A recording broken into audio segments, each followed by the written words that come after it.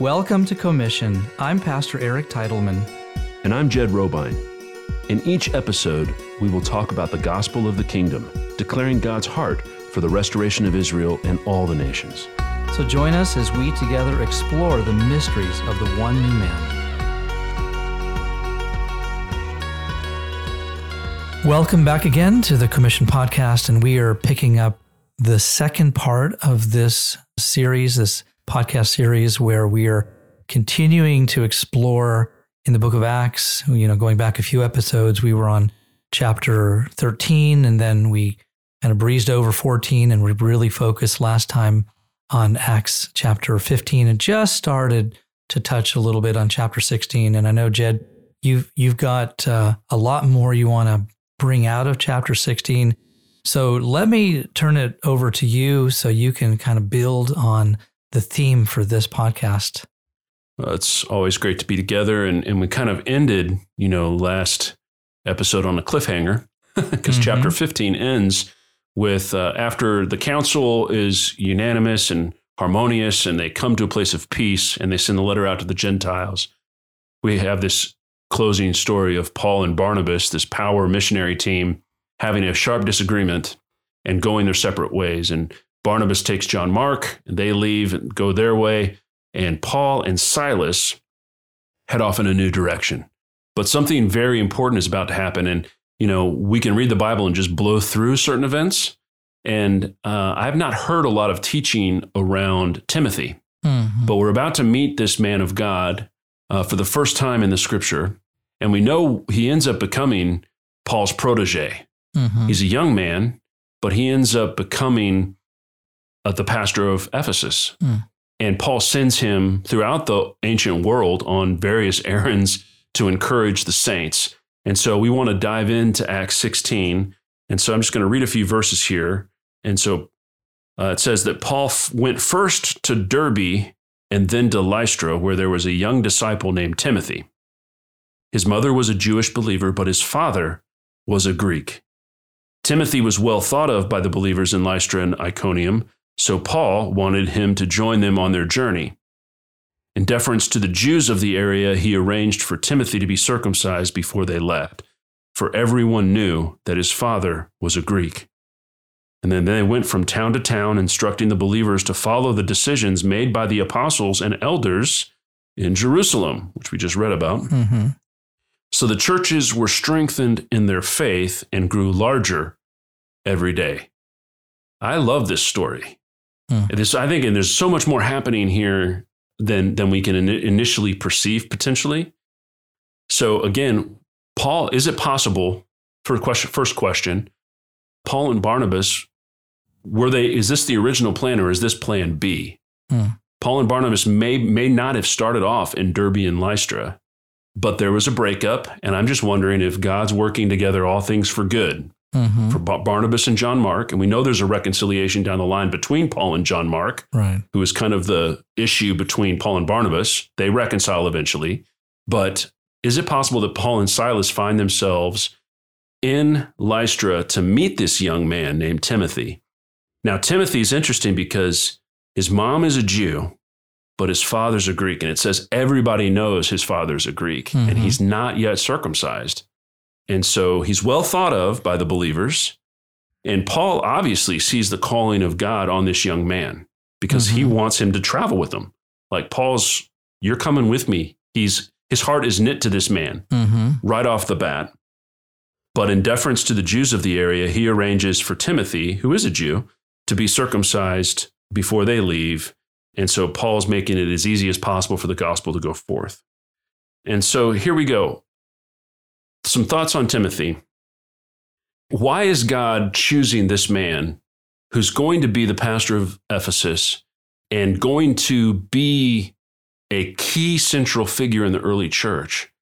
And he's going to take Paul's message, and as a pastor, he's imparting it. I mean, they're doing it right here.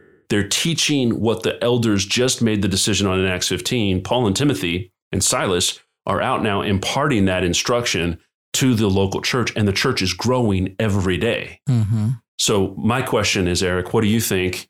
Why did God choose Timothy? What's going on here? Well, the interesting part of the scripture that you pointed out is it says that they all knew that his father was a Greek. And Correct. I'm going to say that that's not in a positive light, because if you're in a Jewish community and everybody is saying, oh yeah, there's Timothy, his father is a Greek. Oh, and he's not circumcised. Have you seen Timothy running around? It's not in a positive vein. Okay. So in other words, they don't see him, at least not yet, they don't see him as part of the, Kalal Yisrael, the halls of Israel and the family of Israel. He's not quite yet, although there may be some stigma there. There's definitely some stigma, although we know, of course, per Jewish law in the Talmud that goes back, even predates this time, that if your mother was Jewish, that technically, per Jewish law, you would be Jewish, but you have to be circumcised to come into the family, so to speak. So obviously, it was right for Paul to circumcise him, because, and getting to your question is how is he uniquely made? How did God uniquely create Timothy to be this pastor? Well, once he's circumcised, now he can go to the Jews with the gospel. And, he can go into the synagogue and they should say, well, his father was a Greek, but at least his mother's a Jew and he's circumcised. So we'll consider him one of the family, but he's a bit of a misfit. But, he's got an opportunity to share the gospel. But because his father's a Greek, and I'm assuming that he was probably raised into more of a Greek culture because he wasn't circumcised. So that Right. tells me that his mother was obviously not religious or observant. Or his dad just overpowered that. Maybe overpowered and said, no, I'm raising my son to be a Greek. I'm a Greek, and didn't circumcise him per the commandments given to Israel. But he has an understanding of Greek culture. And same, on the other side, Timothy is well equipped to go into the Greek communities and to speak to the Greeks, to the Gentiles about the gospel. Yes. In other words, he really has a foot in both worlds Exactly. to preach the gospel. I think that's really at the heart of his call is he has access to two cultures. Yeah, he does. And he experientially understands them because he's lived with them. Right. And so Paul is the apostle to the Gentiles, and here is his spiritual son Mm-hmm. that they get knit together at this moment. They don't know right now. I mean, this is 30 years later, basically, Paul, when he writes 2 Timothy, and Right. he's at the end of his story. Timothy's the only one left, basically. Everyone else has kind of deserted Paul. Mm-hmm. And he's like, Timothy, please bring my coat I left in Troas. I'm old and I'm cold in this prison cell. Mm-hmm. Would you please, bring an old man his coat, basically. Right. But Timothy is going to be the one who runs the race with Paul all the way to the end of Paul's life, at least. And so, but I love this birth of this relationship because I think Timothy is ideal from a strategic standpoint to embody Paul's message. Yeah. Paul is preaching the one new man, right? Mm-hmm. The wall of hostility, like you said last episode, Ephesians 2, it's been torn down. And here's Timothy is living that. Mm-hmm. He is embodied that. He has a foot in both worlds, like you said, in order to speak with some authority, experiential knowledge to actually bring and pastor. Paul's the apostle. Mm-hmm. He's out traveling and he's out breaking new territory and planting churches. Right. But guys like Timothy are the ones that Paul's setting them up to pastor and to teach and to train and equip the believers in that area, in that region, with this understanding. Mm-hmm. And so I think this is just a fascinating little character study. I haven't heard too many people talk about Timothy, but I think he's much more strategic than maybe many of us ever really consider. No, I would completely agree with that. And it's interesting that you're pointing that out because you're right. I've never heard others really talking about Timothy as a character that way, about how God would use him. But isn't that the beautiful way that God uses each and every one of us? I mean, for example, I look at myself and how, I was born here in the U.S., and so I have one foot in, this soil. But then the Lord took our family to Israel in 1973, and I spent many years living there, really learning how to become an Israeli and to fit into Israeli culture. And I did many years doing that, and then came back to the U.S. in high school, and then stayed here after that. So I see, and God's used me both to minister to Jews when I run into Jews here. And of course, I minister to, Americans everywhere that I go as well. So I can completely relate to Timothy that way. Well, it's kind of having a multicultural breadth of experience. Mm-hmm, it is, right. And, I think for catalytic change to occur, and maybe this is something we could talk about, God often brings a new revelation mm-hmm. through a new vessel. So, Jesus is a great example of this, right? Mm-hmm. He comes and he is speaking into Judaism at that time to help bring a new perspective. Right. Right? He's within Israel. Mm-hmm. He is Jewish. He's an Israelite. But the revelation that God's getting is catalytic in that it's a new thought mm-hmm. and it's changing a paradigm.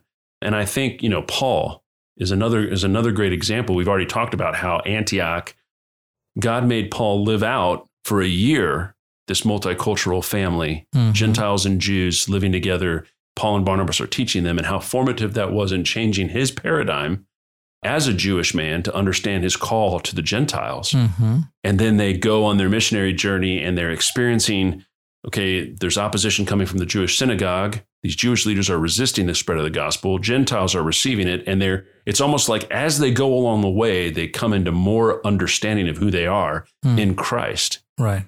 And here's this young man who gets grabbed by Paul. And who knows what Timothy's life is at this point, right? Mm-hmm. I think this is fascinating. When we're called by God, like whether you're a fisherman at the sea or a tax collector, mm-hmm. or whether you're Abraham, even to go back to the start of the story, right? He's got his life in Ur of the Chaldees mm-hmm. when the Holy Spirit calls to him and says, leave what you know and come with me, and I'll show you where I'm going to take you. Mm-hmm. Here's another example of a young man. He's got his life in Lystra and Iconium. The apostle blows into town.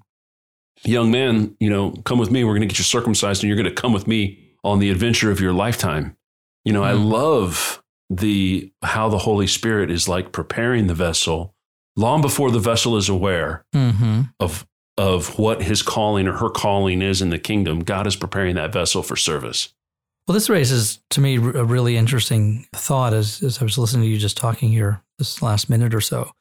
And that is that I think in some ways we naturally tend to gravitate towards what is familiar to us.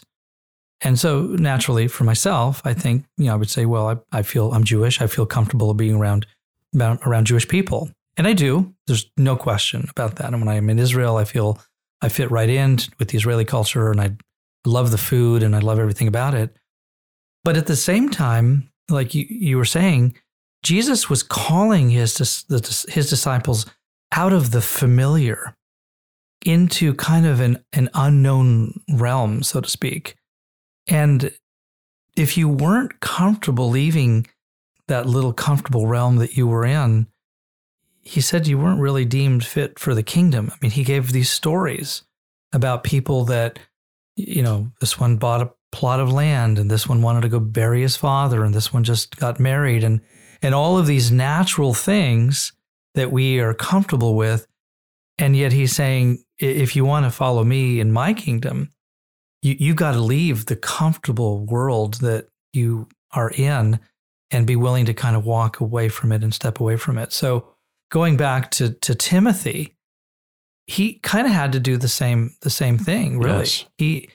And if you think about his situation, being really a half Jew, half Greek person, probably got a lot of flack from both sides. From the Greeks, they're like, oh, your mother's Jewish, mm-hmm. you're not really a full-fledged Greek. And then, of course, on the other side, they're like, well, you're not circumcised, your father's Greek, you're not really fitting into our club either, so to speak.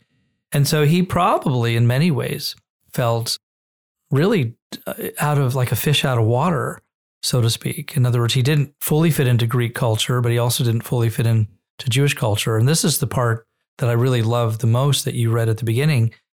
He was well received by who? Believers. The believers. Because the believers were the ones that had to come out of their culture. Now, let's assume that they were Jews. Well, as soon as a Jewish person accepted Christ back then, it's no different than it is today. They were probably rejected by most of their family, if not their entire family.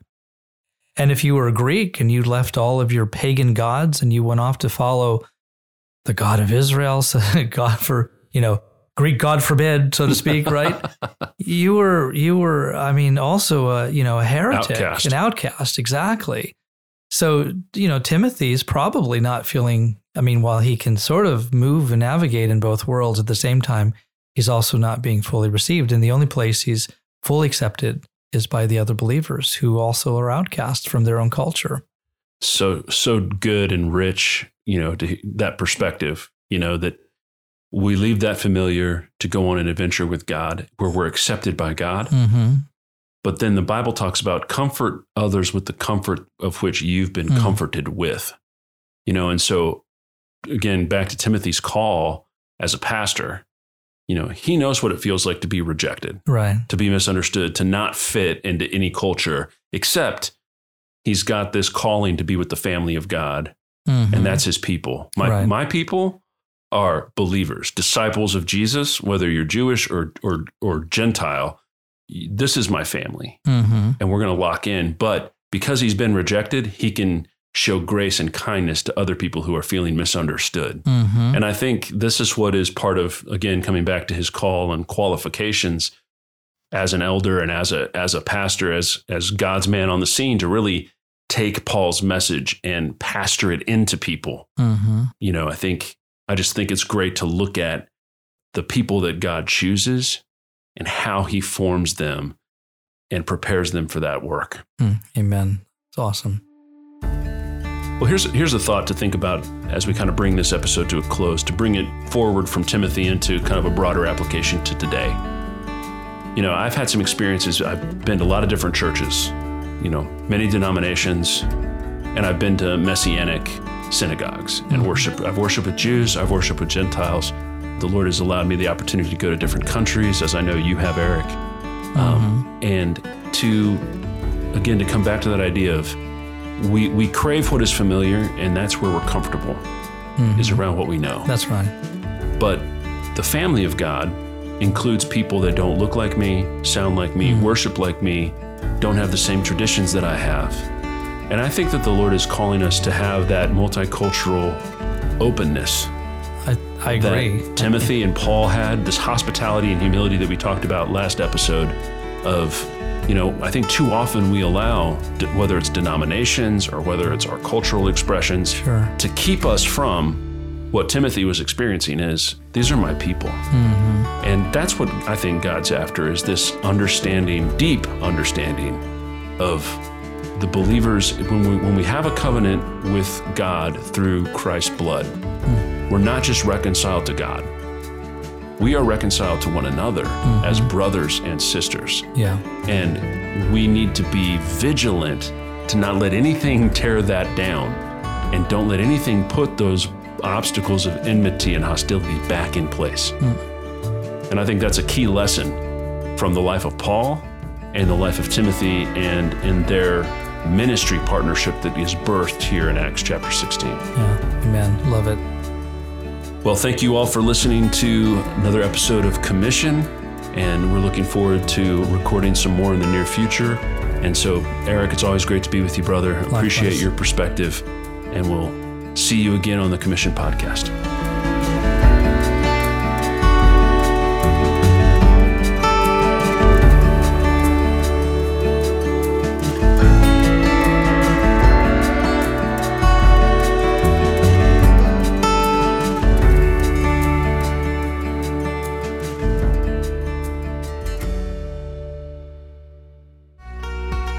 If you have enjoyed this podcast from Commission, make sure you subscribe to our channel and don't forget to visit our ministry websites. We pray the Lord richly blesses you, and we look forward to having you join us again for our next episode.